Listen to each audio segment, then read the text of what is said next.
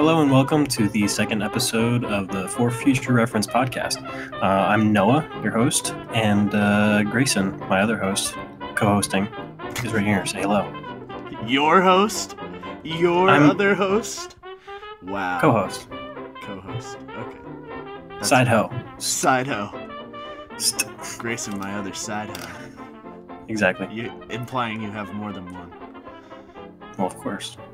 How could I not? All right. So today, let's see. They did surgery on a grape. So we'll talk about that. I legitimately thought that you had forgotten about that and that you were just gonna go right into the this day in history. I thought No, we're gonna talk about surgery on a grape. So the story goes, the narrative, as you will. I don't know that there's a story to this, but I think there's a story. Let me tell you. All right. They did surgery on a grape. That's what they did. That's it. It's a story. That's a story. What a story, Mark. So good, you could almost say it's great. Wow, what a story, Mark. Did you say grape? Oh! I'm so mad at you right now. I'm taking all the fruit puns. Just right up front. You better get that out of the way, buddy. Yeah, I'm really gonna get out of the way. No more fruit puns for you. I don't think I have any more. That's good. But so I guess we'll talk about the state of memes right now. Right now? Grayson, take it away.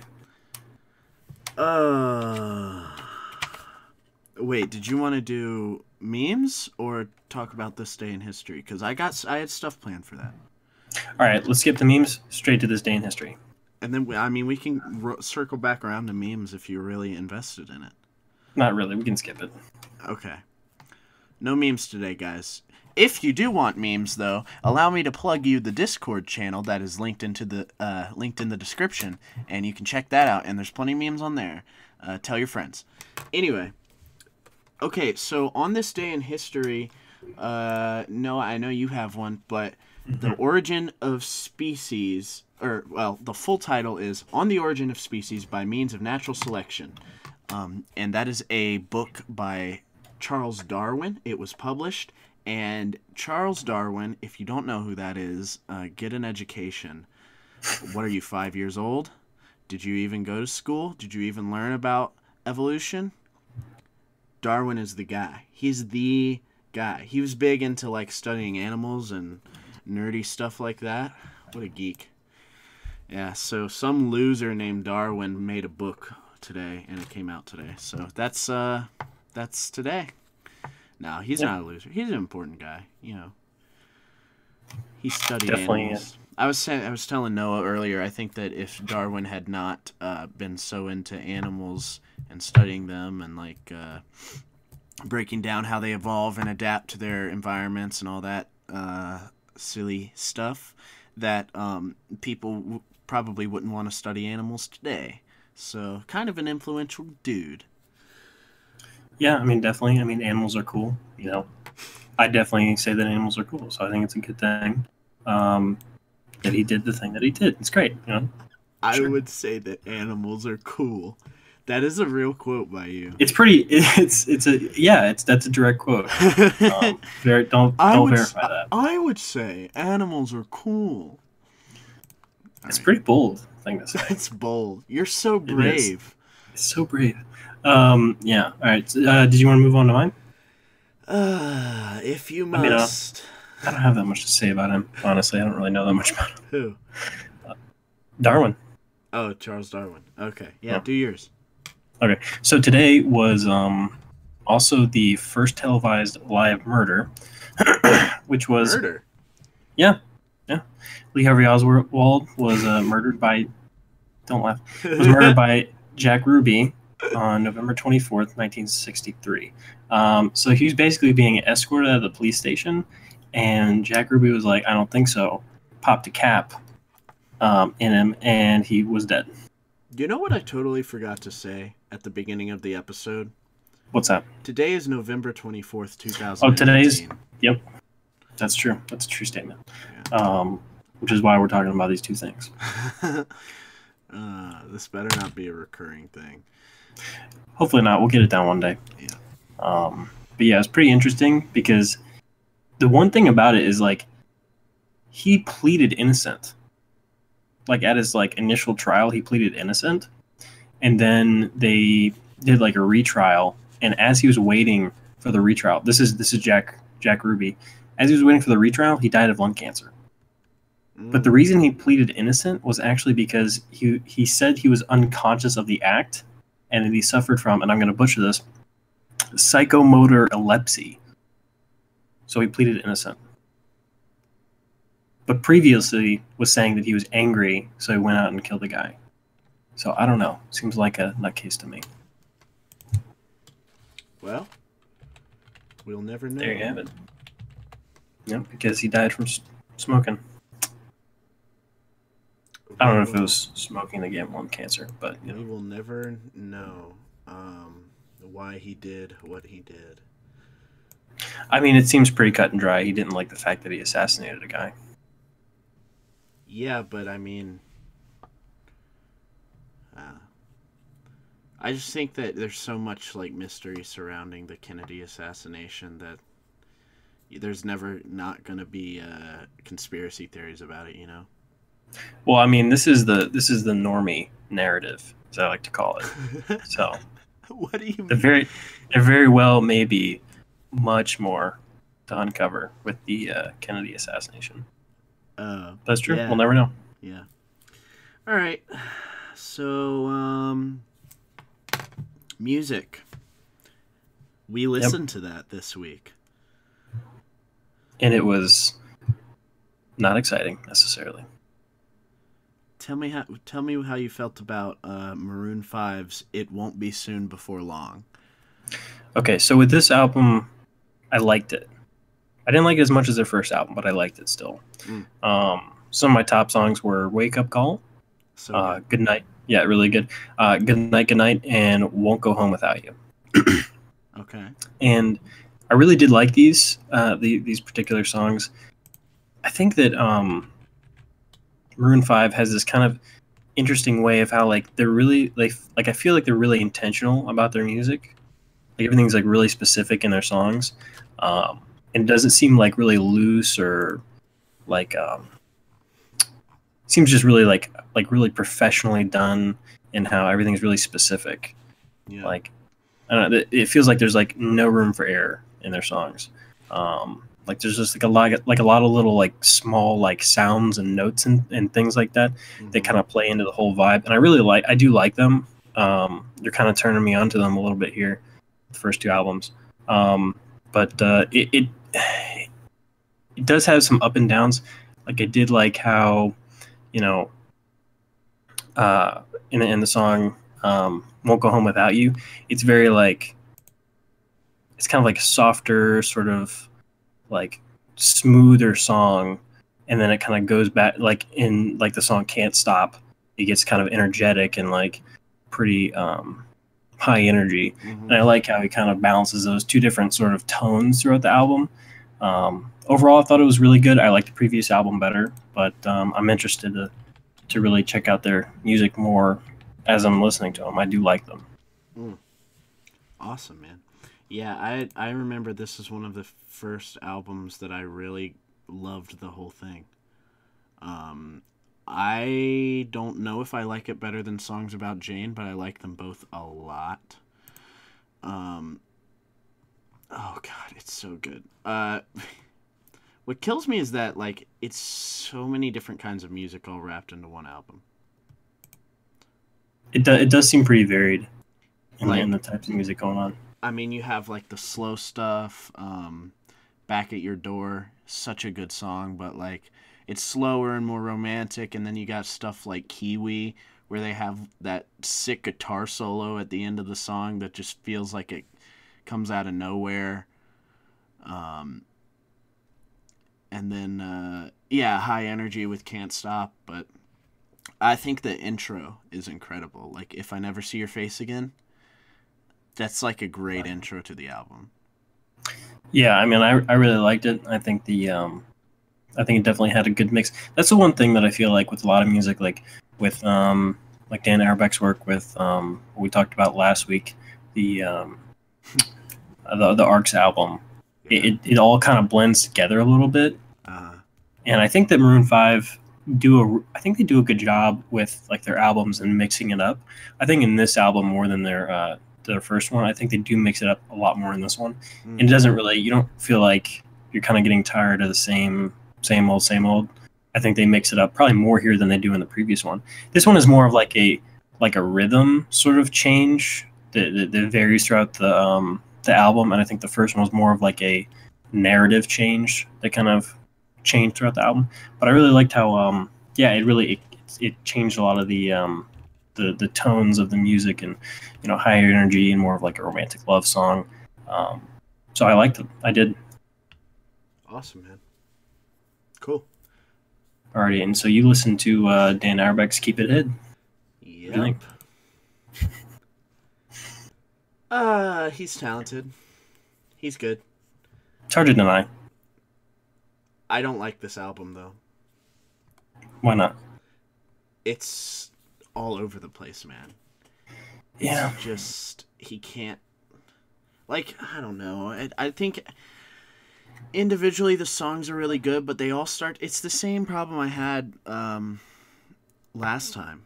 On the last podcast. It was just like some songs were so similar, and like I think the lyricism was really good, the writing was really good, but just the arrangement was just droning. I found myself getting bored several times listening to the album, which is sad because I know that like he probably I hate giving like not good reviews to albums because I know how much work people put into it, but it doesn't feel like he put a lot of work into this one, Yeah, I mean, I can see that. I think that I think he probably put more work into his second solo album than he did his first. Yeah. But I do really like his first, "Keep It Hid," just because of how it seems very organic, whether or not there was like a considerable amount of work, like literal work put into it. Yeah. I think it's very true to his style. I would agree with that. Yeah, like whether you like it or hate it, I mean, that's pretty much his style. And I mean, I really like the style. And I think if you don't like the style that much, you're probably not going to find a lot of enjoyment in it. I really didn't. So, yeah. I mean, like, I don't want to, like, be dishing your guy here, but, yeah. No, I mean, it's, you kind of take it or leave it with him. I think that you really kind of love him or you hate him. But, yeah, but I mean, I love the Black Keys, though. I think they're great. Yeah. I don't know why you don't like because the Black Keys, their first stuff was pretty similar to, because this one has, I don't know, but like it's just different. This feels like I couldn't really get into it. I just feel like there was so much more of a collaborative effort put into Black Keys, whereas like the musical arrangements are a lot more memorable. Like this just feels kind of all over the place, Yeah, I think that Dan Auerbach is probably his best when he's working with other people. Mm-hmm. He did produce one of my favorite artists, Hani El Khattab. He produced his second album, and it was a considerable increase in everything about his first album. Hani El Khattab's second album was a huge improvement. I think that had a lot to do with Dan Auerbach. I think he's really good like producing music and being like a collaborator, as opposed to just being a solo artist. So I think that's probably where he really shines, even though I do like his solo stuff. Yeah. Well, that's my review. I guess some songs that I was into was Street Walking was pretty good. I really loved the I think the intro track Trouble Weighs a Ton. That was really interesting to me. It was very like personal. It really was, and I like that song a lot. It's really good. Just him on the acoustic guitar, with a little bit of finger picking there, and yeah, I think it was really good. It was really intimate, Yeah, I feel like he does do that with this album. Like he gets pretty organic. Oh yeah, oh yeah, With it. and I like that part of it, but I just think that the musical arrangement is so just repetitive. It does kind of drone on. I'll give that to you. Yeah. And I think that's probably you know par for the course with Dan. Mm. I think that yeah, I really like Whispered Words. That's probably my favorite on the album. I really like that one. Remember that one? It's just it has like really good like I don't know how to describe it, but it has like really good like sweeping up and down I guess kind of rhythm. But yeah, I don't know that the problem is that I don't know terribly too much about music to really describe it accurately. But yeah, I don't know. I really like this album. I like his work, and you'll probably be hearing a lot of them. So get used to it, bud. Cool, man. Cool. Alrighty. So out of 10, what are you thinking? Ooh, gosh. I was dreading this. No, yeah, I'm totally gonna get you to give a score there. 5. 5 out of 10. I think that's being generous too, just because I think he's a really good songwriter. Yeah, I think his lyrics are probably the best part of this album. Yeah, he's a great songwriter, and the lyrics are really good. So I'll give it a 5 out of 10 for me. And that it sucks telling you that because I know you really love him as an artist. I feel really bad. No, I appreciate the honesty. Yeah, but that's me, man. What would you? I think you didn't rate on your scale the Maroon 5 album. Yeah, so seeing as I'm doing the Letterboxd standard, you and your Letterboxd standard. I'm gonna apply it just to music from now on. Actually, I'm gonna apply it to everything. How about that? The music box standard. Yeah, Maroon 5. I'm gonna give it a 3.5. 3.5 out of 5, which I liked it. That's pretty much, if I give it a 3.5, that means I liked it. And I think it would have been a like I think the previous album I gave like a 4 because I really like that one. But this one I enjoyed it. Not as good as the first one, but I still did like it a lot. Cool, man. All right, so let's move on to our next topic here. That was music. Thank you, Noah. Let's what have we got here? Well, I've got a few things. What did you have next? I can run through. Do you want to run through a couple movies that maybe you and I saw separately, and then after that dive into Scott Pilgrim? Sure. All right. I'll go ahead and start. I did get a chance to watch The Grinch. It's a. I'll go ahead and give you the Rotten Tomatoes. It's sitting at a 56 on Rotten Tomatoes, which I feel like is pretty accurate. I'm giving it a 2.5 because 2.5 out of 5. It's okay. It's like maybe a little bit above average. It just to me felt like a pretty copy paste cash grab by the Illumination Studio, because you'll know them by their many works on the Minions and Despicable Me movies. Oh yeah. And gosh, I just had such a bad taste in my mouth from Minions that it kind of distracted me. Honestly, all I could think is like, man, this is the animation style is just. It's completely ripped from like the Minions. Like you're half expecting a Minion to pop up. Oh my gosh, yeah. I would not be surprised. I bet there's probably like if you like really scan for it, there's probably like a Minion toy in the movie. I'd put $20 on it. But yeah, the animation was like okay. It's just kind of reeking of the Minion movies. There's nothing really interesting about it.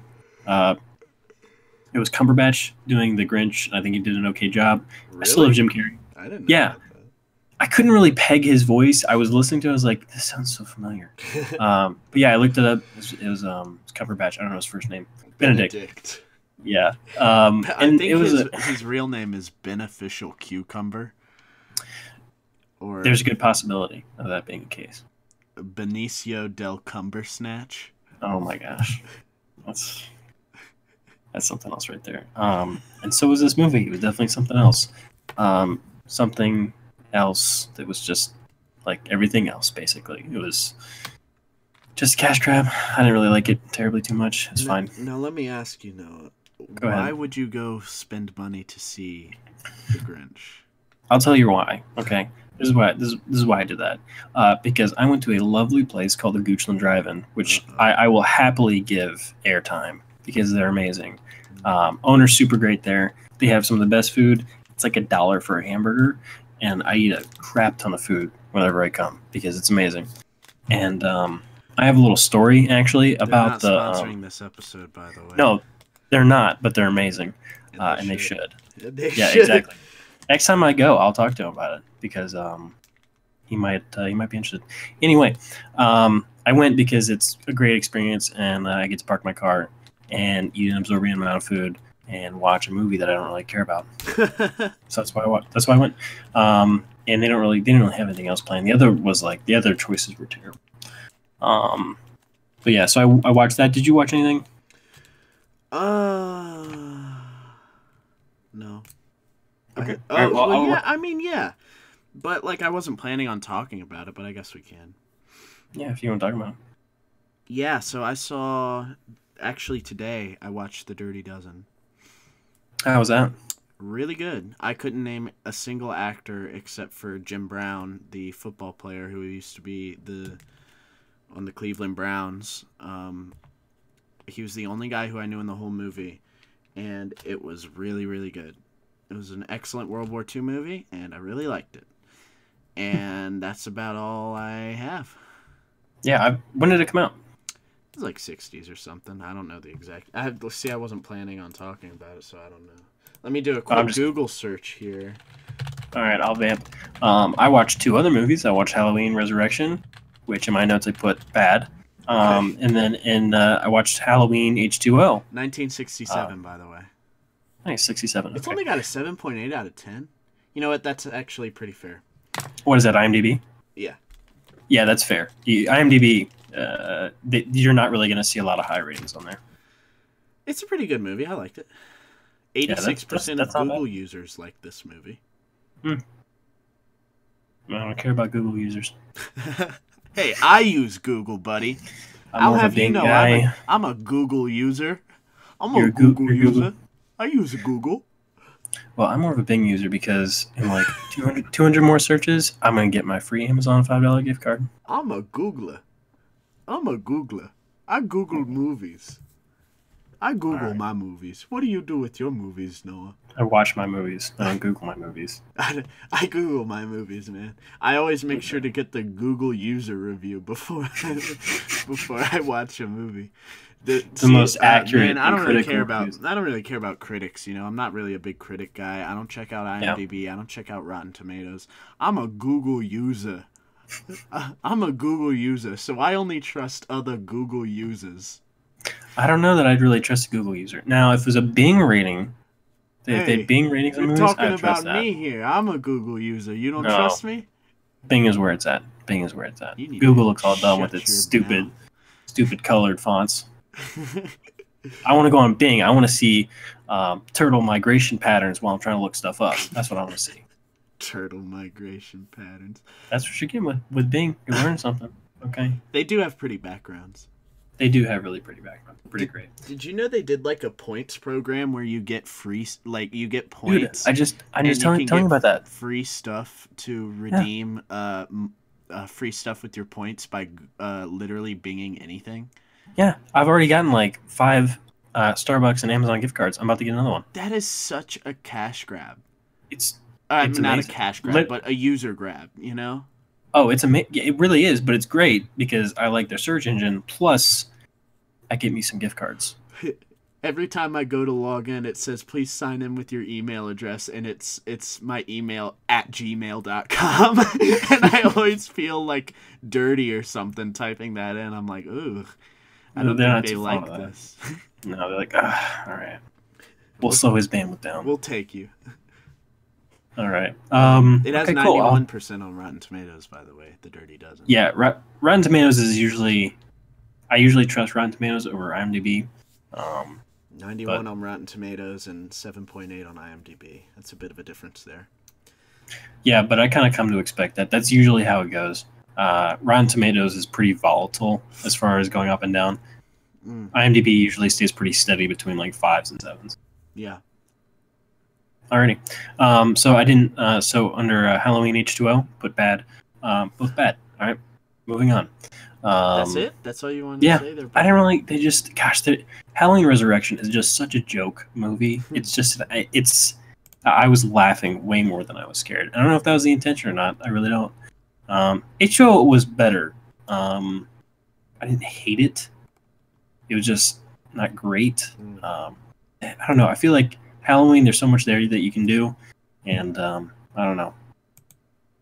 It was not amazing, but alrighty. Let me see. I did see a really good movie, Star is Born. It's fantastic. Okay. Loved it. Highly recommend it. Not really a fan of that kind of music necessarily, but I feel like the story and the performances, they really grab me. Is it country music? I haven't seen it. It's like southern rock. It leans into country a little bit. And I actually like southern rock and sort of outlaw music. Yeah. But I'm not too big into it. Like I love Johnny Cash. Johnny Cash is amazing.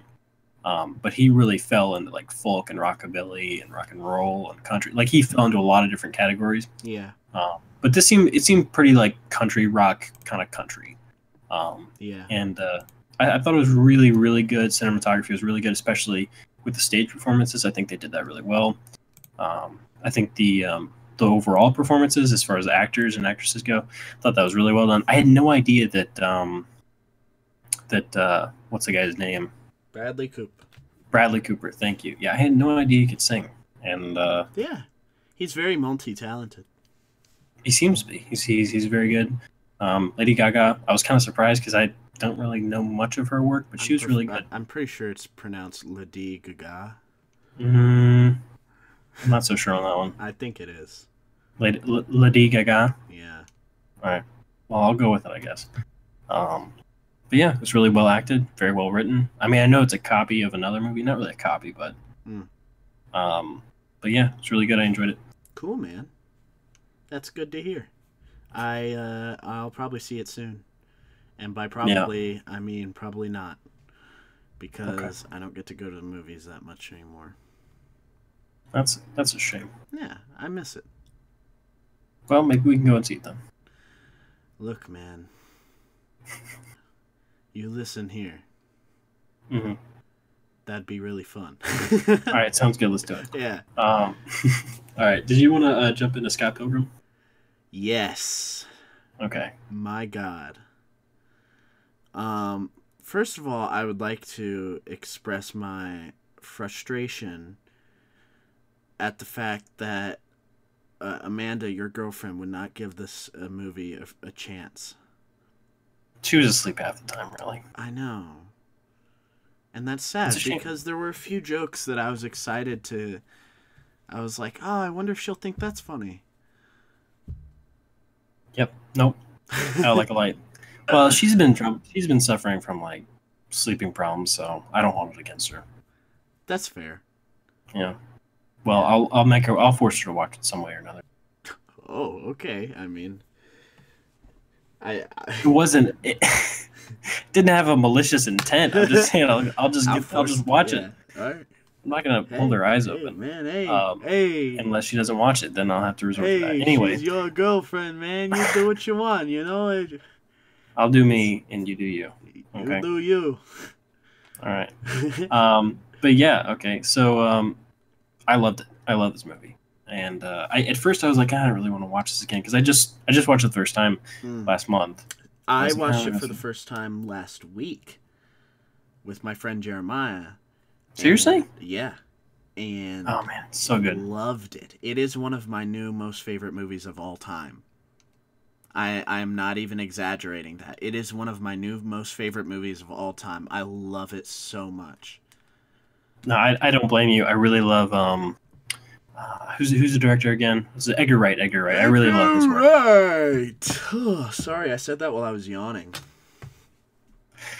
Yeah. Anyway, he's really good. And some of his other movies, Shaun of the Dead, Hot Yes. Fuzz, Yes. and Baby Driver. And I really, really like Baby Driver initially. It's kind of lost its edge on me a little bit. Really? But yeah, I Is don't that know. I just feel like 'cause Kevin Spacey is a boy toucher?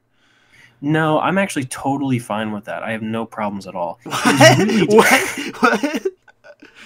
Hey, he's Just a kidding. kitty diddler, man. I mean, you know, You to can't each their say own, that right? stuff. I'm just kidding. No, I I don't want know to that much know. about him. I want to know whose idea it was to put him in a movie called Billionaire Baby. Boys Club. Oh boy, that Billionaire. man. In Boys retrospect, that's Club. pretty funny. Didn't that movie make like $6 in the box office anyway? I don't know. I'm not too familiar with that movie. The Spacey Curse. Yeah, I don't know. I mean, I liked his acting. He's a good actor. He's yeah. a kitty diddler though, so that kind of cancels it out for me. Yeah, maybe just a little bit. But no, I don't know.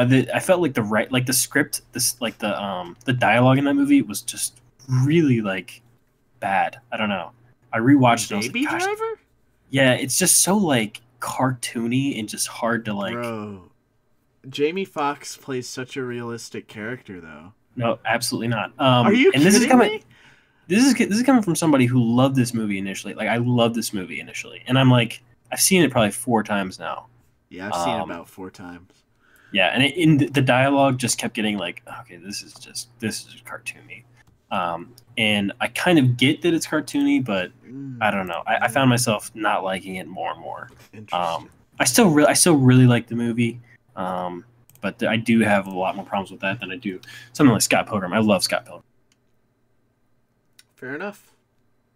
I can't All fault right. you for that, but anyway, so Scott Pilgrim is amazing to me because it's just so like it's well done all across the board. I think it's one of those things where the cinematography is fantastic. It's written so well. The special effects are great. The animations and pretty much everything about it is done incredibly professionally and really, really well. Yeah, it does have a very, very polished feel. Like everything is just super super well done. I completely agree. I don't know. Did you want to talk about it for a little bit? What you liked and what you didn't like? Sure. So I liked pretty much everything. Some things I didn't like. I feel like a little bit of the humor didn't age that well. As far as the like the cute Japanese cutesy stuff. I feel like it's a little cringe, you know. Yeah, I felt like that was a little bit cringy. I mean, but you could maybe make the argument that that was the joke, maybe, but I don't know. It wasn't. No, I don't think so. I think at the time that was specifically catering towards internet subgroups and people who were super into anime, you know. Yeah, this movie definitely does make fun of subgroups pretty. It's so Internet good. subgroup, yeah. It makes It's really fun of good. everything, and I love it. I love that it is able to make fun of so much. Even itself at one point Yes. in the movie. Yes. With all the fourth wall breaking and stuff like that, and it's Amazing. so good. I love it. Yeah, I think that some of the humor maybe didn't age well, but I think that overall a lot of it was really funny. Like I love the scene where Aubrey Plaza's character, her like she's like just hurling obscenities at Pilgrim, and her mouth is just like bleeping, Mm-hmm. like keeps bleeping itself, Yeah. and he's like so confused at the fact that she can even do that. And it's I think that's hilarious, and it's just like another way that this movie. And then there's that other scene where Knives is talking to him. She's like, "I've never kissed a boy," and he's like, "I haven't either." And it's such the jokes are so well written in this movie. It's so But yeah, and I was looking up like just some interesting facts about it. Apparently, Kim's the drummer, right? yeah. Apparently, she only blinks in this movie like once or twice. What? Like her eyes are like locked open. Yeah, That's nuts. because and I can totally like recall like her having this weird face about her. Like she was just so like something off about it, and I think that's what it was, is because she like barely ever blinked. I don't know if that was intentional or not. I didn't really read that much into it, but gosh, it's so weird. Just really weird little details that he puts in these movies, which I really like. Like there's like a lot of foreshadowing of the X's. Oh yeah. And like he has that patch on his shoulder, X-Men patch, and then like the snow, like the snow paths. There's like they go on an X, and then there's a swing set, and there's a shadow that the swing set makes is like an X. Mm-hmm. So there's a lot of foreshadowing. I really like that about it. And then with what's his name? Guy who plays Captain America. What's his name? Chris Evans. Chris Evans is foreshadowed in the TV with his roommate, which was pretty great. So yeah, and his character was really great. Apparently, those are also his like the stunt doubles that were in the movie were like his real life, like his actual stunt doubles. Oh, for real? Which I mean, it would make sense, right? That the stunt doubles in the movie for the actor would be the stunt doubles for the actual actor himself. But yeah, I love this movie. There's just so many little details that he puts in here. It just seems so like meticulously crafted. The whole movie. Oh yeah. That's one of the reasons why I love it so much, because you can tell there's so much time and effort put into it. Yeah, he seems to be very specific about stuff, and you would really like Hot Fuzz if you like this. I mean, it's it's Edgar Wright, but all his movies do kind of carry that same sort of like really, really specific, intentional movie making where everything's like super, like there's all these weird little Easter eggs and like in things that he's, put into the movie that you would, with every rewatch, you kind of like notice more and more and more. And I really like that. It really gives you something to kind of come back to, honestly. Yeah. Yep. I agree wholeheartedly. It is a movie that is fantastic in pretty much every way, and I think that I will always love this movie, and I'll show it to all my good friends who haven't seen it. Yeah, I highly recommend it. Also, I like how there's like little like Zelda sounds in the beginning. Yeah. That kind of cracked me up. Yeah. Like the 8-bit intro for Universal. Oh, yeah. Yeah. That was really good. But there's also like, are you familiar with the artist Beck? A little, yeah. I know some of his music. He's featured in a lot of Edgar Wright movies, and he actually wrote the song Ramona for the which I don't remember. Does he ever actually add lyrics in that song? Mm-mm. In the end credits. In the end credits, more. That's right. Yeah. Yeah. So Beck wrote that one. He also did. He composed a lot of the music for Sex Bomb. Oh, that's awesome.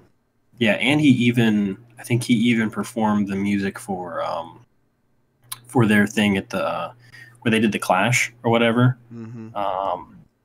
He actually performed, I think, the Sex Bomb's music. So he's pretty big portion of the movie was like Beck's. Like he had a big role in that, which was really good because I like Beck a lot. Yeah, he's great. Yeah, he's done a lot of really good music. I still find myself humming Where It's At every now and then. Is that a Beck song? No, Noah. Of course it's a Beck song, yes. Well, I didn't know about that one.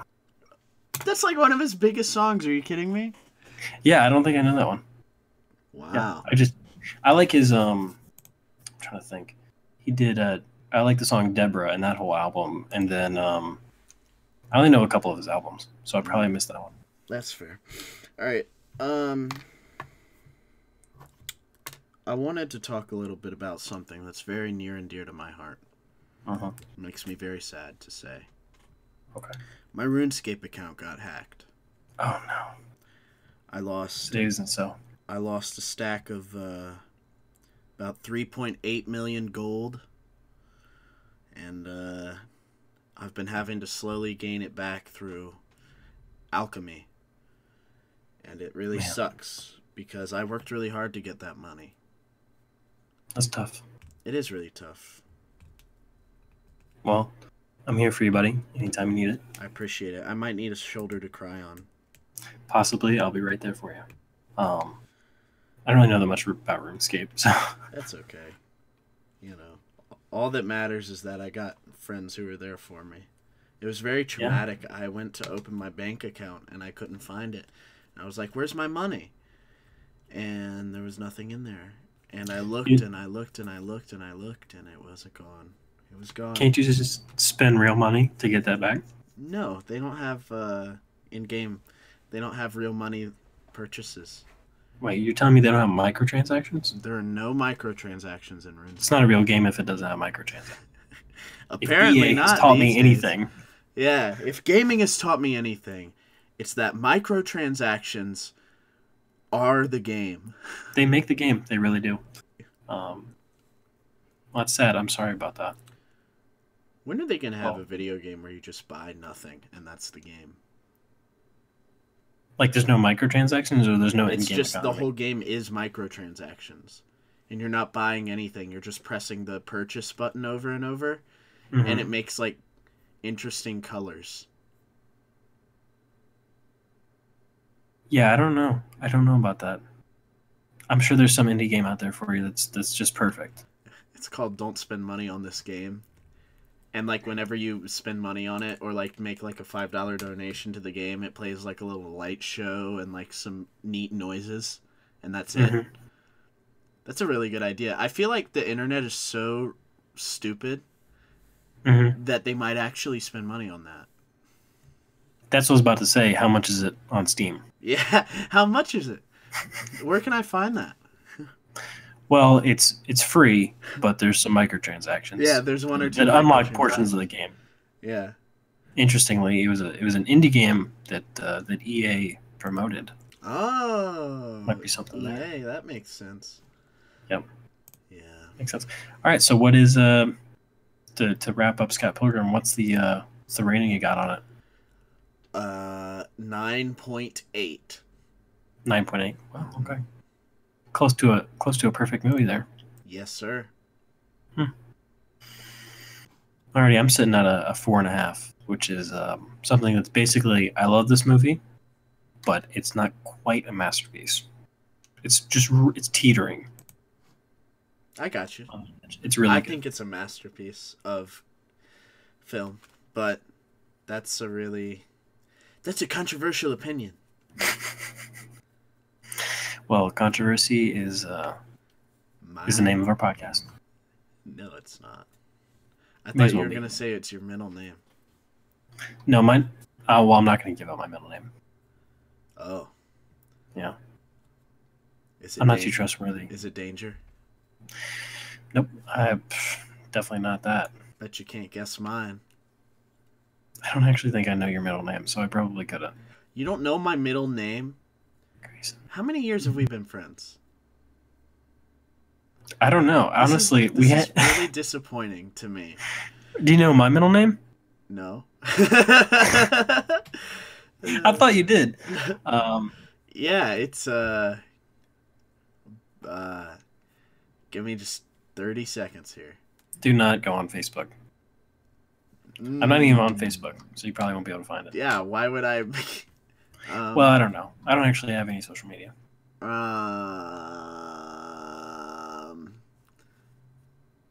Oh, I do know it, yeah. You figured it out? I know your dad's middle name. Is that weird? What's my dad's middle name? Wesley? Yeah. Why do you know my dad's middle name? I don't know why I know that, Noah. Did it pop out of your head, or did you look that up? I did not look that up. It just popped into my head. That's funny. That's really strange. I probably saw it on the internet somewhere. I know your dad's big into Facebook. Yeah, he's a Facebookaholic, so I wouldn't be surprised if it was on there. He's a Zuckerbot. That's what I call adults who are obsessed with Facebook. Oh boy. Zuckerbots. Yeah, Zuckerbot. That's pretty good. I like that. Must consume social media. They got a pretty good marketplace now. I'm kind of sad because I don't have it now. Because I kind of see like a lot of stuff. Yeah. Like he'll send me marketplace stuff, and I'm kind of wishing I had one now because of that. I want to buy a Xbox One off there. Yeah, I'll normally do Craigslist with that sort of thing, but I'm missing it because they probably have some good deals. Yeah. Okay. Did you want to move on to another thing? Yeah, what you got, buddy? Okay, so let's see. Um, I did pick up Fallout 76. Oh It's boy, pretty opening up controversial. this can of worms, huh? This can of worms right here. Okay, so Gosh, we talked about our concerns last podcast and how yeah. we thought it was gonna go on release, and Mhm. I would dare say that it went about how we thought it was. It probably went about how we thought. Yeah, Like I would say very, maybe. very, very mixed. Yeah, like basically 50. Well, I don't even, it's probably more than that. I think that most people probably don't like the game than do like the game. Really? Yeah. I mean, I have Metacritic pulled up and it's sitting at a 2.9 user. Oh my And God. yeah, so it's not good.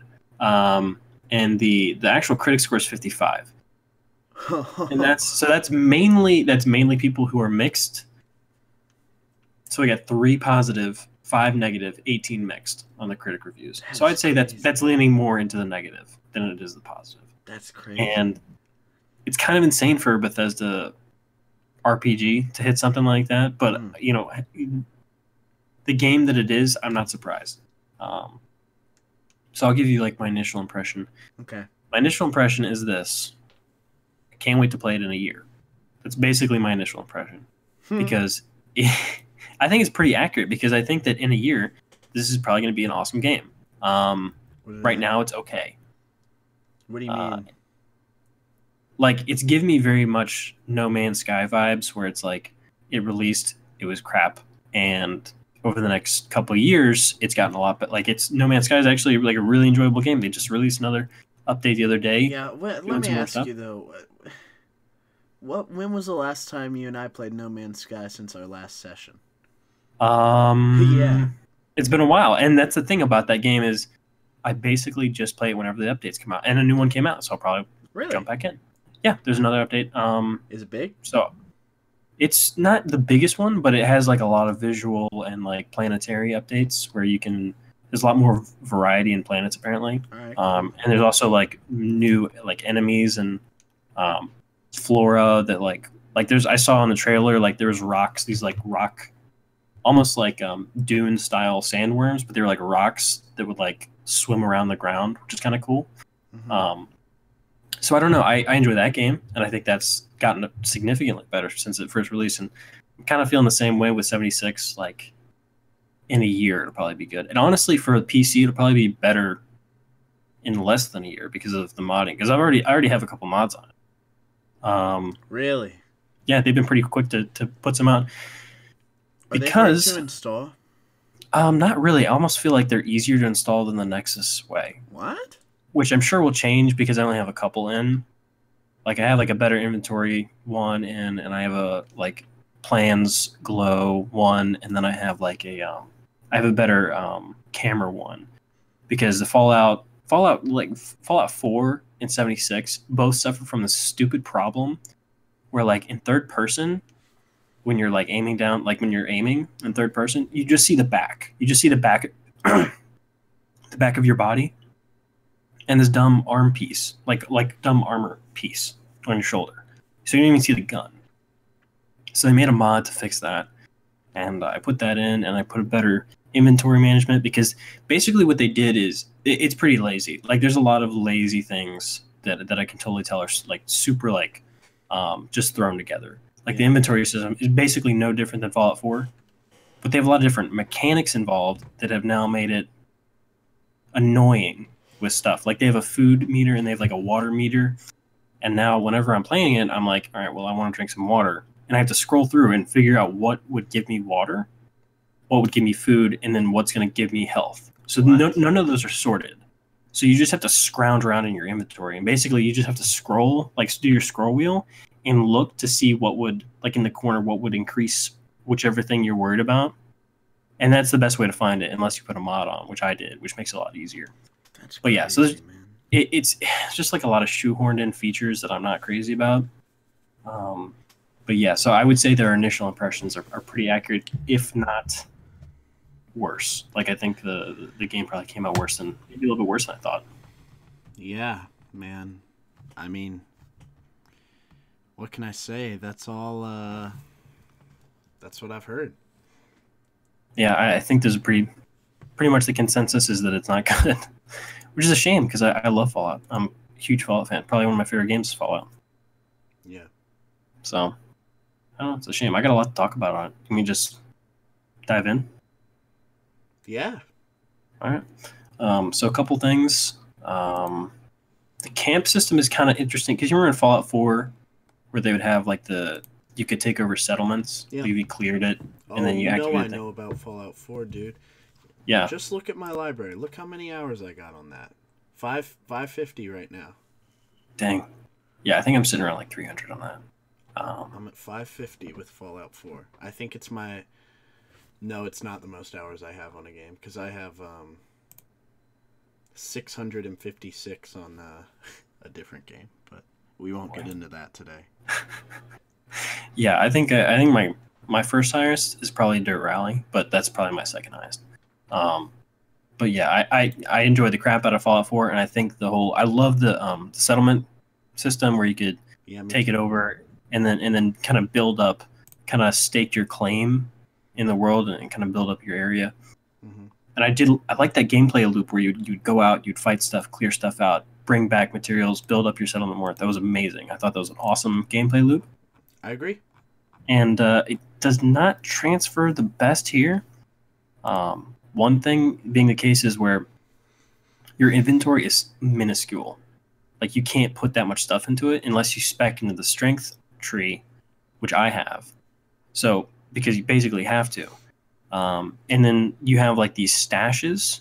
So if you go to like any sort of stash, it always has your it always has your stuff in it. Yeah. Which is kind of cool. I like that feature. But it's like limited to 400 carry capacity. Huh. So basically, like right now where I am in the game, I can't walk. I'm completely over encumbered. I can't dump anything into the stash. And I can't place down any other things because I don't have the plans for them. So basically, I'm stuck with all this stuff.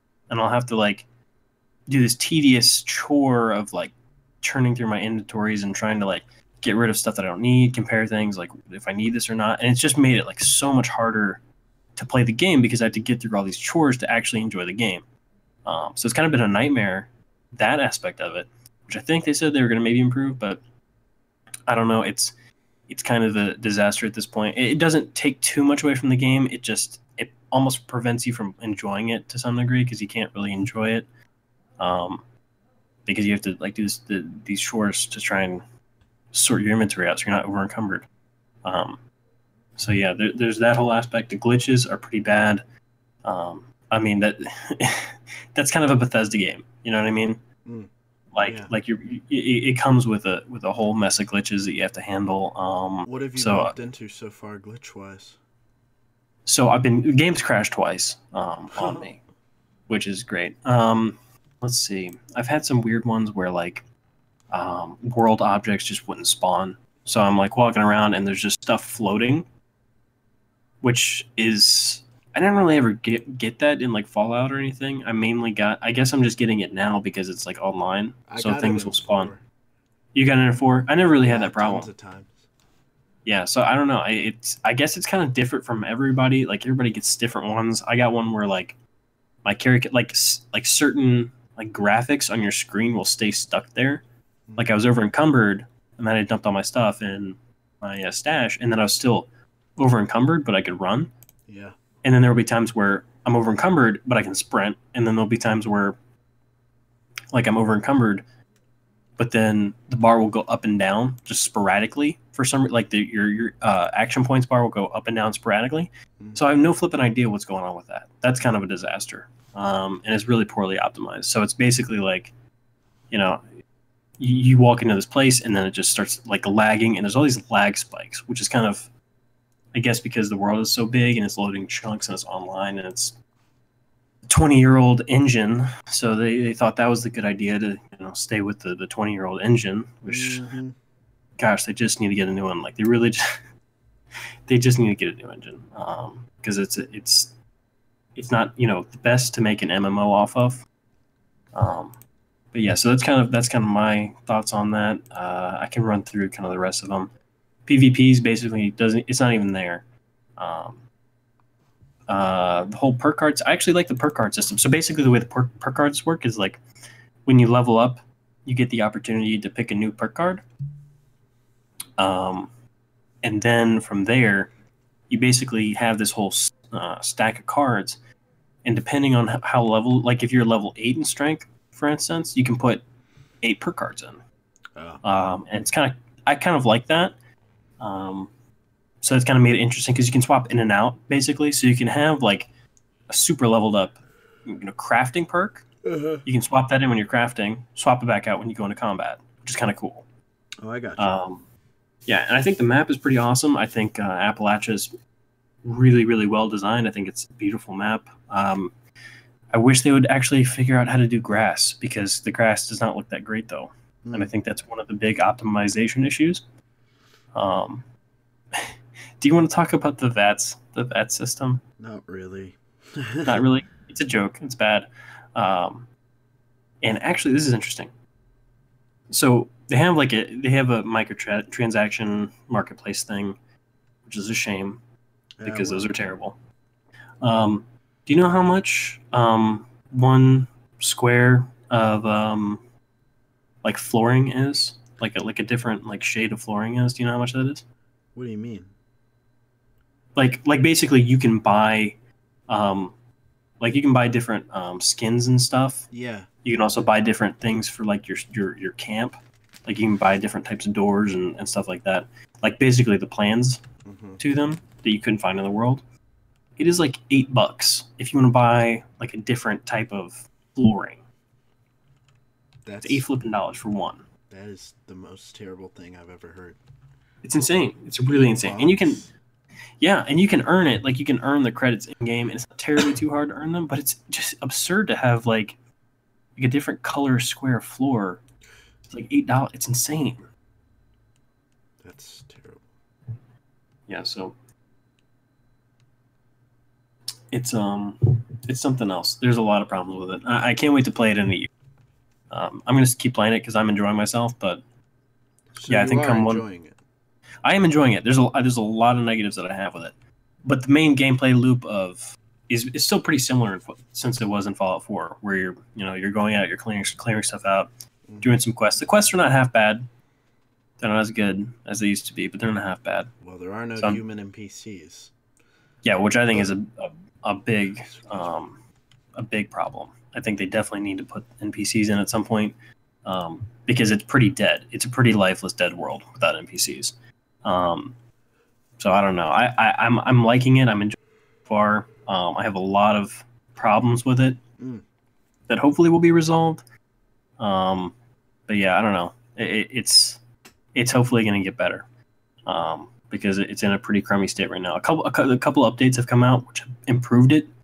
I think it's a little more stable now. Optimization is a little bit better. It's still optimized terribly, but I think that's just because of the engine being 20 years old. So I don't know. Well, we'll see. I'm gonna be able to upgrade my computer about in a month here, so then maybe I'll be able to run it at max. Yeah, I mean, I can run it at max. It's just it hiccups. Like basically, it's gonna hiccup any other time you play the game with but more RAM or even a better graphics card because it's got that problem where Fallout, like whenever you walk into the city, it just gives you all these gives you this terrible frame rate.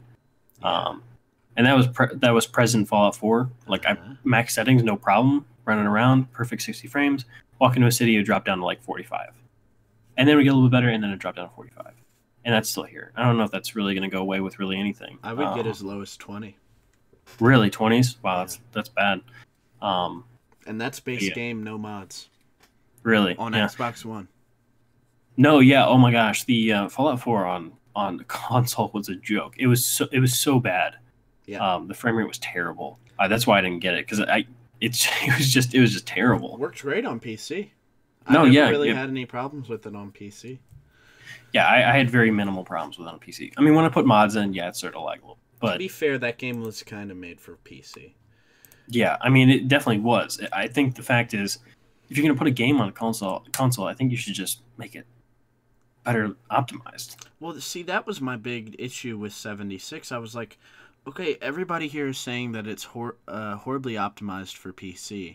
Where was the disconnect? Because Fallout 4 was stupendously optimized for PC.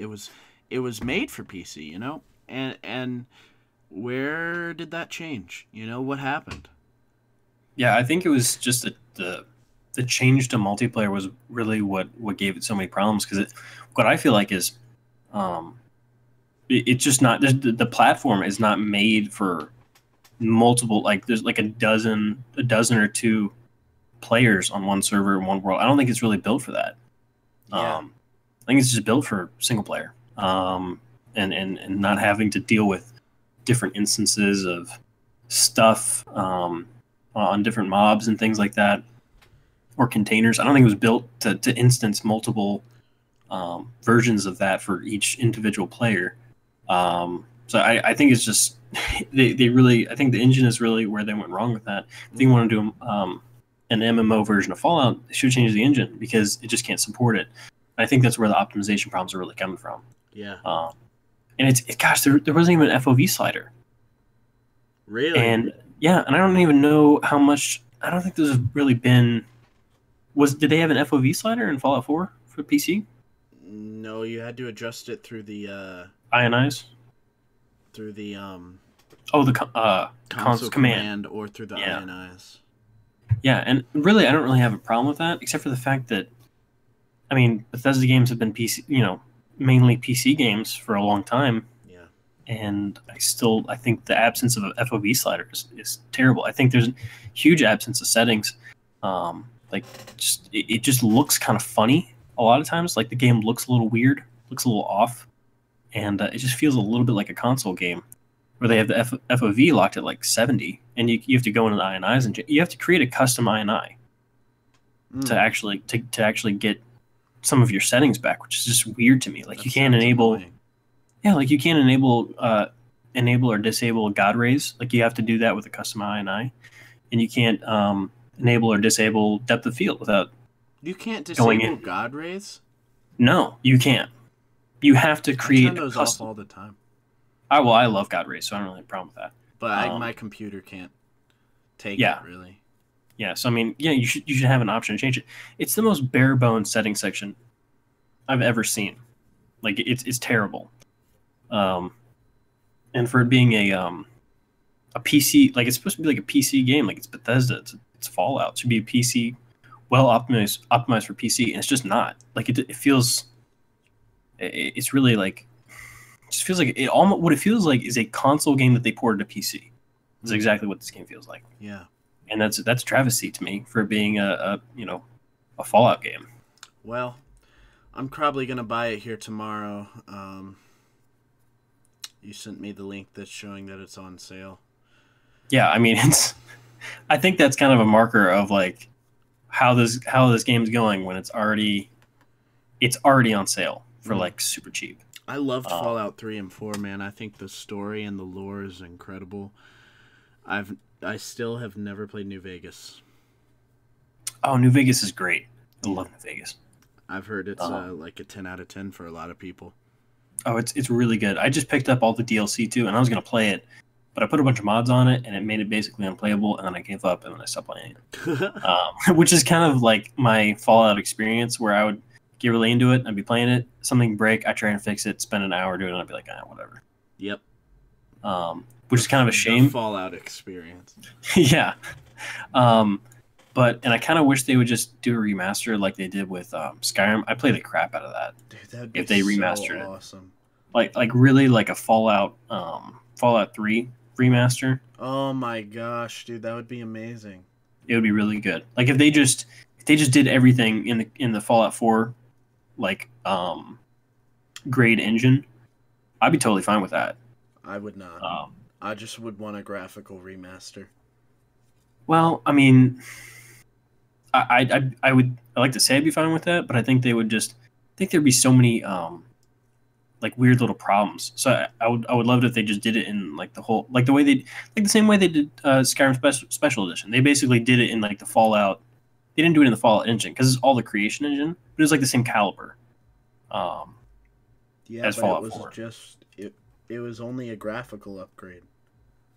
Well, yeah, that's what I'm saying. Mainly like graphical, but I guess trying to fix some of the bugs. Yeah. Because I mean, Fallout still New Vegas Special Edition. Yeah, Fallout New Vegas or Fallout 3 Special Edition. I would, gosh, I would love to have those because I think those games are great. Well, to be fair, Fallout New Vegas came out in a time where other games looked way better than it. Oh yeah, way better. So I mean, they really need a graphical upgrade for that game. There are some mods that do it, but yeah.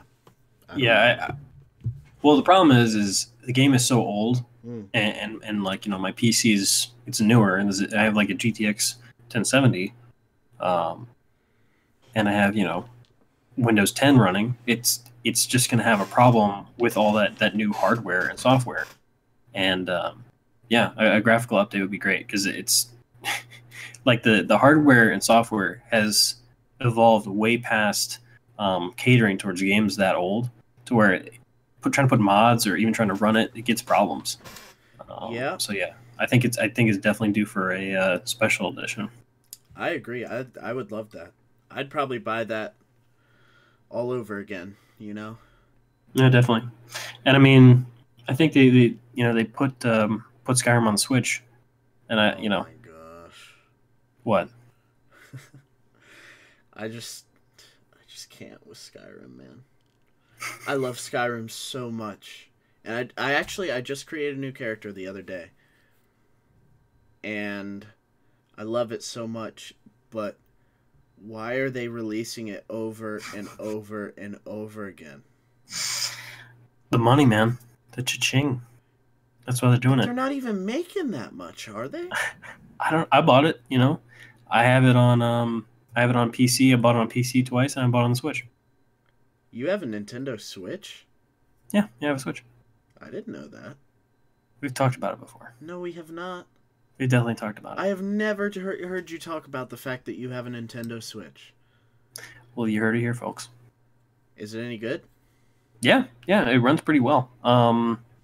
I think the Switch controller is a little like the one that comes in the box with the Switch, like the two Joy-Cons, and then you fit it into the piece that's kind of like a regular controller. Yeah. I don't think that's really that good of a way to play the game. So I bought these like little things that go on the joysticks, and it make it a little bit better because the joysticks are really sunk in.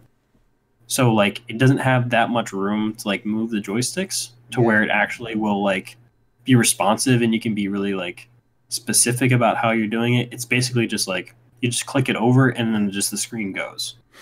So that's been a little bit of a challenge. I didn't play too much. I did play it a little bit, and I enjoyed it. It runs pretty well, and I think they can do a Fallout 3 remaster, put it on the Switch. I think that'd sell like hotcakes, and on the PC, of course. Yeah, I don't know, man. I guess it depends.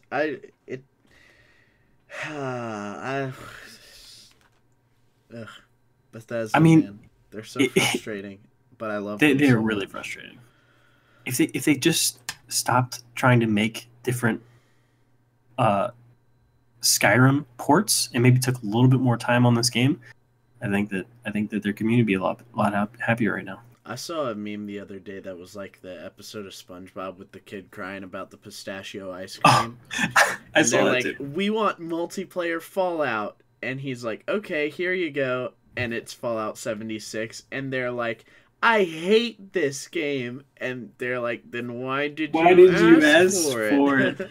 Yeah, I feel like that's definitely it. I mean, I feel like that meme is pretty accurate. Like, I think most people wanted it. I had heard it from sources. I think most people probably wanted the like a Skyrim multiplayer. Like, I think I heard more about that than I did Fallout. Elder Scrolls multiplayer exists already, but they're making a mod right now for Skyrim and Skyrim Special Edition that lets you play multiplayer. We should try that out, actually. Yeah, I'd be down for that. But from what I've heard, it's really hard to install.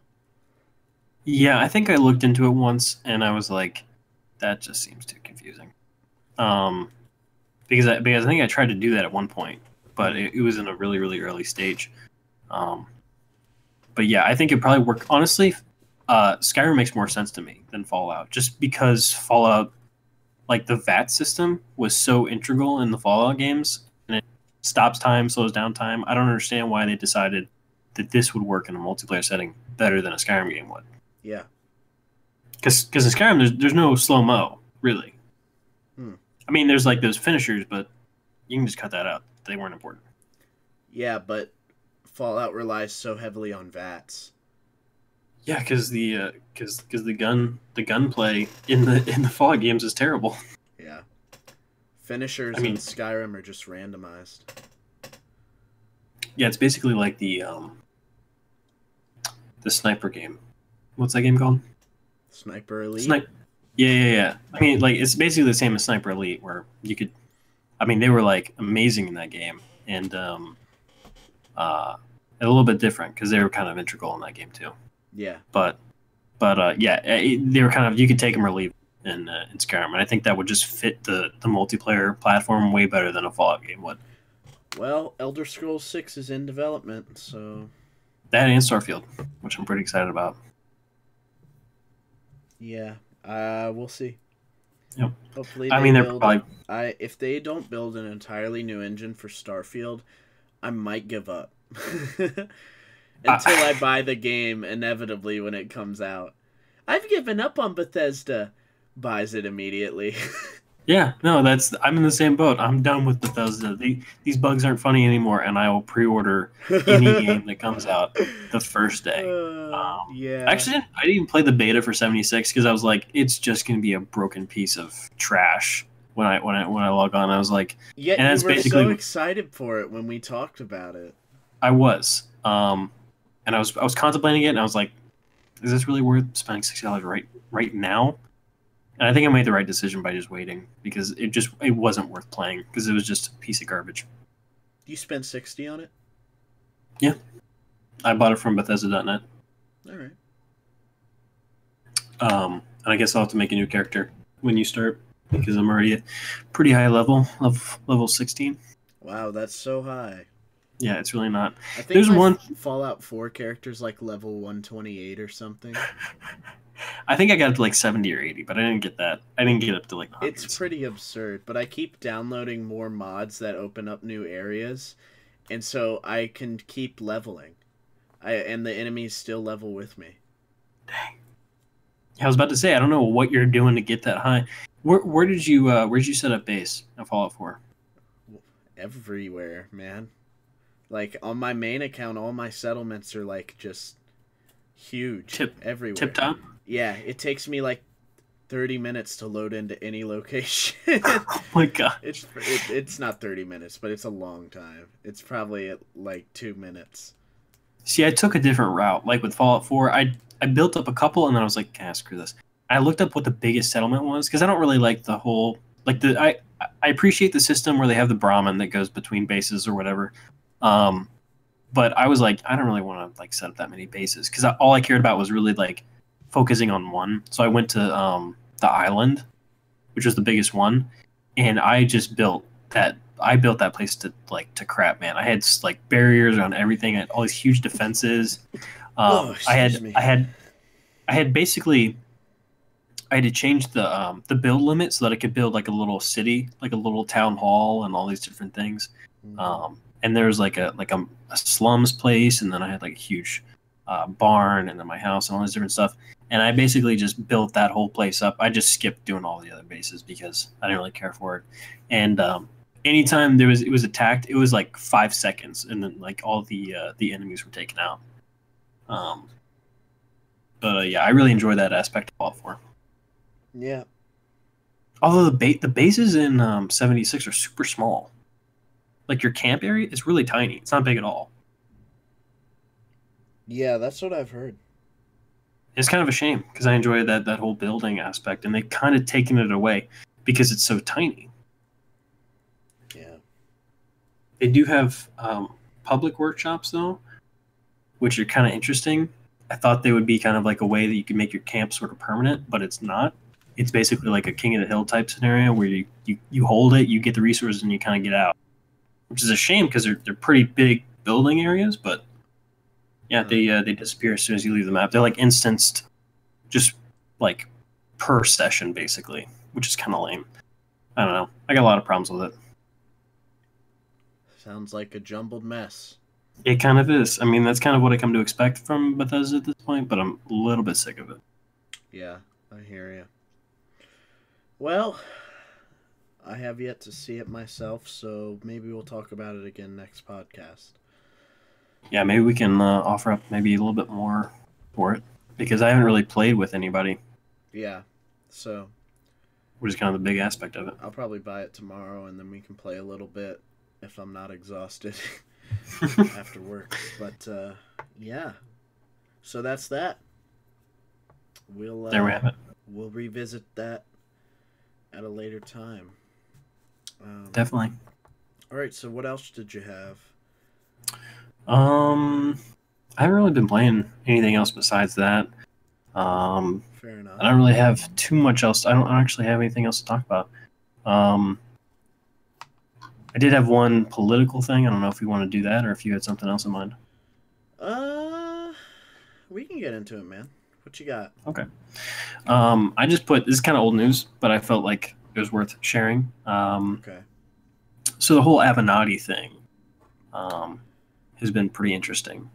I don't know who this guy is, by the way. Okay. So he was the, I don't know if I got the right phrasage right. I don't even know if that's a word, but he was like the lawyer for Stormy Daniels. Oh, yeah. Which is the that porn star that supposedly had sex with Trump. The actress, yes, that supposedly that he supposedly paid to have sex with. Yeah, I'm kind of like this. What is the point of paying at this point? Because I wouldn't have sex with Donald Trump for free. No. He didn't. It wasn't a prostitute situation. He paid her off to not say anything.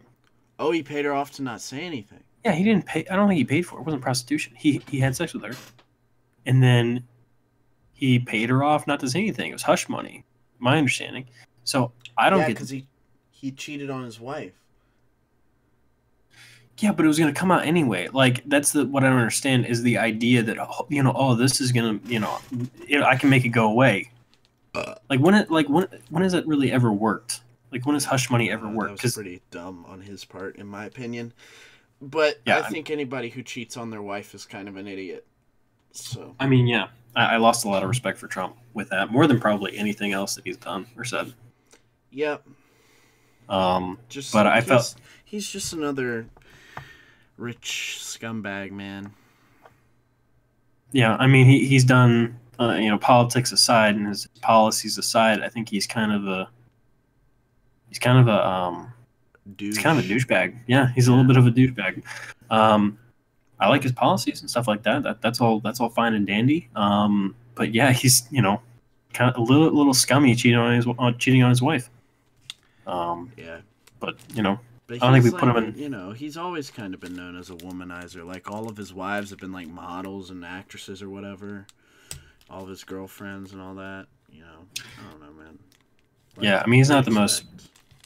I mean I wasn't surprised. I lost respect, but I wasn't really surprised, honestly. Yeah.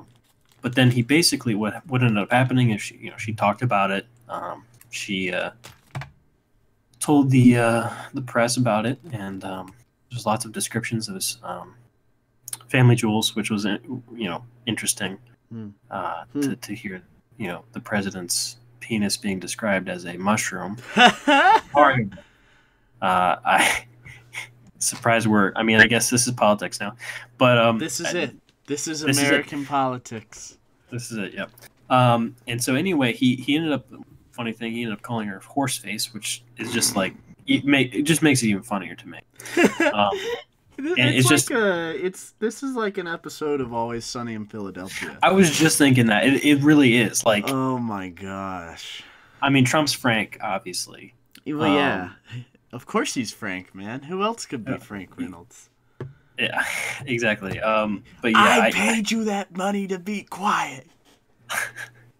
Yeah, and then she wasn't quiet. But anyway, back to Avenatti. Yeah, basically, he was this Joker is apparently her attorney or whatever. I could care less.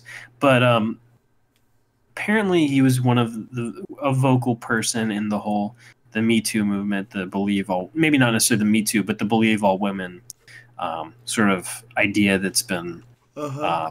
pushed in the media. Why do Which people care about him, first of all? He's because he's lawyer to a porn star. I yeah, love that. I love that. That's like an admirable job these days. You know, like if he were to like run for president of something, because I know that he's like joked around about that, or maybe he was serious. I don't know. But if he were to like run for president, and they'd look at his credentials, yes, I was an attorney for a adult film actress. A real professional, buddy. yeah, I mean, Straight. there's nothing but professionalism on his resume. I'm sure that he's like a legitimately good lawyer. You know, I'm No, sure. I'm he sure. is, No, but of course. but at the same time, like, dude, you're I, you're a porn actress's lawyer, dude. I mean, come on, yeah, grow up.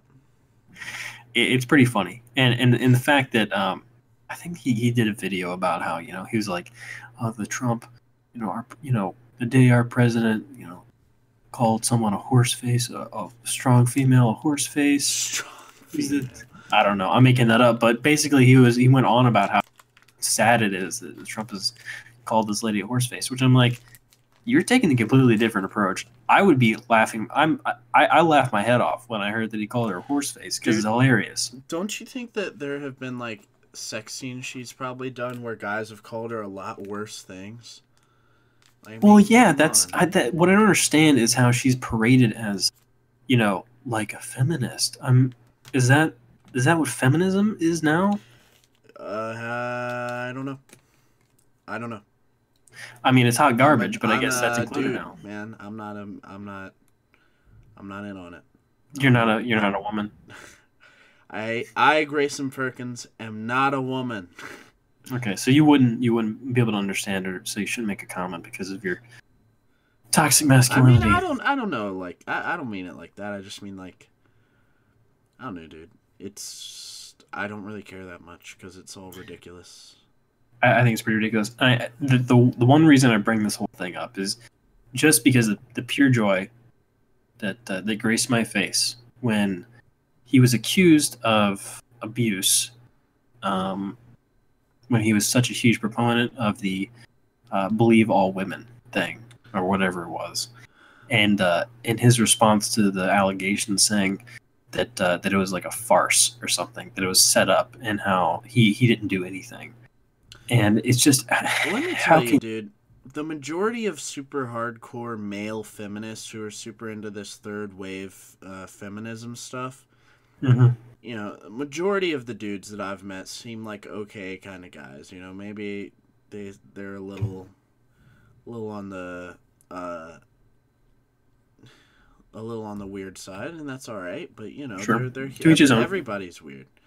You know, Yeah. I'm a weird person, but like, what I mean to say is that a lot of the time, guys who are getting accused of sexual abuse and physical abuse and harassment and stuff like this are very huge proponents of activism as far as like feminism and stuff like that goes. It's a whole wolf in sheep's clothing type deal.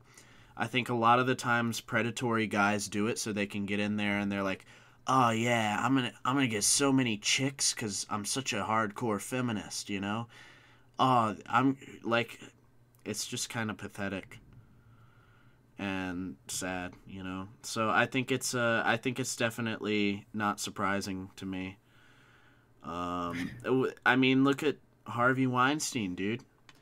He was huge into like the third wave feminism movement and like a really huge supporter of the DNC and liberalism. And you know, while I don't think those things are 100% connected all the time, I think that that the current Democratic Party has, in a lot of ways, sort of inspired this uprising of the Me Too movement and third wave feminism. And so because of that, the things are associated quite a lot. And so, I mean, it was definitely a wolf in sheep's clothing situation. They're doing it to get in with these women. They're contacting them. They're getting to know them through all these different activist things, and it's just sick. It's just sick. It makes me sick. And what really gets me is that why haven't people learned by now? You know? When you got a super creepy guy at some parade march who's stalking you, at some women's pride march, and he's being super creepy, like, I mean, come on. You know? What do you expect? He's going there because you're there. He's going where the action is, you know? And yeah, I mean, just like you say, definitely wolf in sheep's clothing. You know, they're really only doing it. They're just doing it for their own gain, their own agenda. To think that, you know, all these men, you know, that are prominent in the Democratic Party, are not doing it for personal gain, or even, you know, in Hollywood, for if they're not doing it for personal gain, you know. Oh God, I don't know why Hollywood they trust is the worst, man. You know? It really, it's the worst. And while I love like the opportunities that Hollywood gives to filmmakers, I also think that it's, man, like, there's too many whispers for it to be a coincidence that multiple people say that there's like an underground sex ring in Hollywood. It's too many people saying it for it to be a coincidence. I wouldn't be surprised if there was. I mean, that, you know, it's so jacked. It's kind up of there, a conspiracy theory at this point, but, you know, at the same time, it wouldn't be surprising to me. Yeah, I mean, I'm sure there's a lot of things. I mean, you know, people just break the rules there for personal gain, and on both sides. And it's a Wild West over there. Well, a lot of the most prominent filmmakers of the golden age of film, you know, the 20s through the 40s, were really just womanizers. A lot of them had a lot of sexual abuse that they did. They were kind of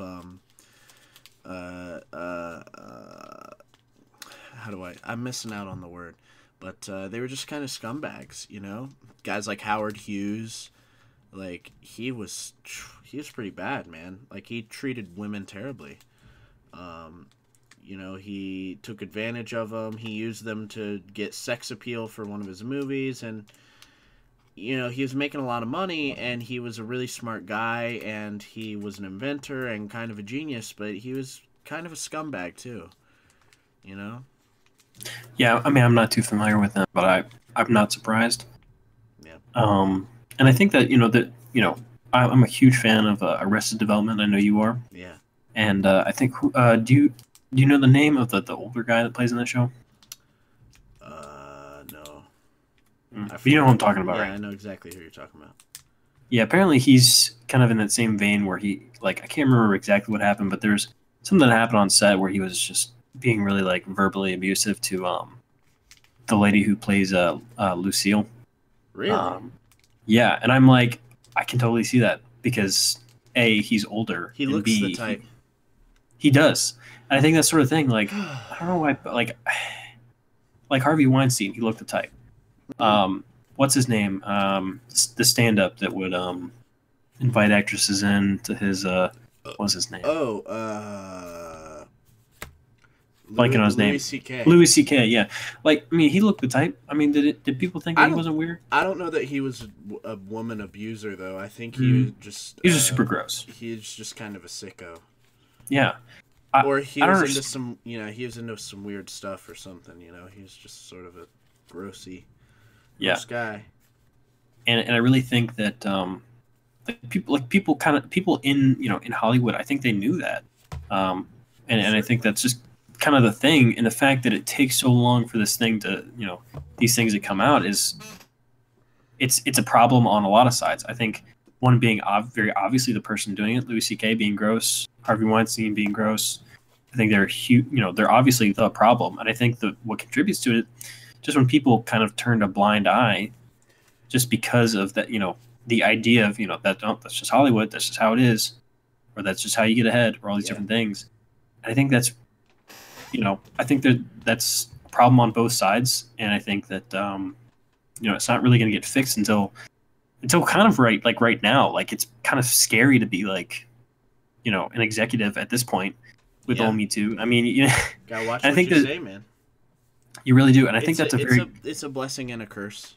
Yeah, I think it's done a lot of good. I think it really has, because it makes people scared to do stuff, and I think that's a good thing, because Absolutely. I think there's a lot of guys who would be wanting to do stuff like that, and that's kind of scared them away from it. I think that's good. I think it's also scared normal people away from just being normal, which I think is yeah. Like, I think guys are afraid to just talk to women on the phone, and I can't corroborate any of this, but I mean, yeah. I mean, you make a offhand sexual joke. Yeah, and I would. And you just gotta be careful, because someone could take that as really inappropriate, and you can get written up at work, or worse, get fired. So it's just it's kind of scary. It's a scary time. I think that's done a lot of good. Blessing and a curse. Some bad. Yeah, exactly. You take the good with the bad, really. And I'm honestly glad that the Me Too thing has happened. I think it's kind of spun out of control a little bit, but I think that overall, I think it's done some good. Yeah. That's kind of my take on it. Yeah, I am perfectly in support of anything that's going to call out sexual abusers and people like that. But it's kind of hard when that stuff sort of intersects with people who are just trying to live, and people who have made some mistakes and who are changed people because of it. For example, the when they fired James Gunn. Yeah, I was just thinking of that. I found that wasn't cool, man. It was ridiculous. I saw a meme the other day where it was Disney saying, it was we won't stand for these comments, even though they're 10 years old or something. Yeah. And then you look at Disney's history with the anti-Semitic stuff that they've done, and the Hitler jokes and all these different things. I'm like, that's still Disney owned. Double standard. Yeah, I think it's ridiculous. Plus, I think they had to have done a background check on him thoroughly when they hired him in the first place. I mean, it's Disney. I'd be surprised if they didn't know every single thing. Where's the disconnect? Huh? Well, I think... at what point can you say, we didn't know about it? Well, of course you did. You hired the guy. What? I mean, what? I think the reason that there's a disconnect there is just media, sort of the media really drives the narrative behind companies. They can destroy people, they can build people up, and I think honestly Disney got afraid and they were just cut ties. Yeah, I mean, it happened with PewDiePie. Yeah, but then again, he said some pretty not okay stuff. He did say some not okay stuff, and I'm glad that he's gone independent, because I feel like I can enjoy his content more. I agree. But I mean, I don't know. It's a double standard. It's a crazy industry to be in, and I don't know how anybody could really feel safe in it. Yeah. Or comfortable, Mm. But yes, that's the way the cookie crumbles, I guess. I don't think I've ever heard someone say that in a serious tone. That's I say it all the time. The cookie crumbles. It just crumbles that way. Well, I think that that about wraps it up. Did you have anything else you wanted to add? I really don't. I think we kind of we talked about. I think we covered everything. All right. Well, in closing, they did surgery on a grape. They did surgery. Yep, that happened. They did surgery on one. That's so I'm loving dumb. that. That's so dumb. Although I will say, I am looking into getting the podcast on Apple Podcasts. That way you don't have to have your phone open while you're playing it. Which I've heard from our fan base is not the best. So I'll be working on that, try and get that on there. That way you guys can just listen on the go. You don't have to worry about keeping your phone open. Absolutely. Do you know how to... Does it cost money to do it? Nope, it's free. You just have to submit it. I just gotta get the stuff together, get it submitted, and hopefully it'll be approved. Cool, man. Yep. Very cool. All right. Well, fans of the podcast, we are in the process of making some social media. In fact, by the time this video goes up, we might already have it up. Who knows? It's a mystery. That all depends on my work ethic. And that is up in the air at this point. If by the time this video is out, there is not any social media, please, please, please, please, please join our Discord server. It's getting a little hot in there. It's getting a little fiery. We got a few more members than we did last time. Spicy indeed, Noah. You can say that again. Spicy indeed. The memes are flowing. The political discourse is bopping. Not really. It's not really. No, it's really. It's no one knows what they're talking There's some work. Everyone just keeps memeing. No one cares. And you know what? That's okay.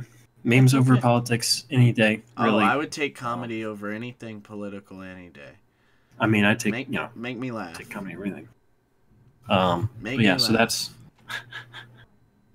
yeah. So join the Discord server. That's doing well. So we'll have some more stuff for you guys. Yes. All right. Well, that about wraps it up. Thanks so much for watching, and stay tuned for the next episode 2 weeks from now. Bye-bye. Bye.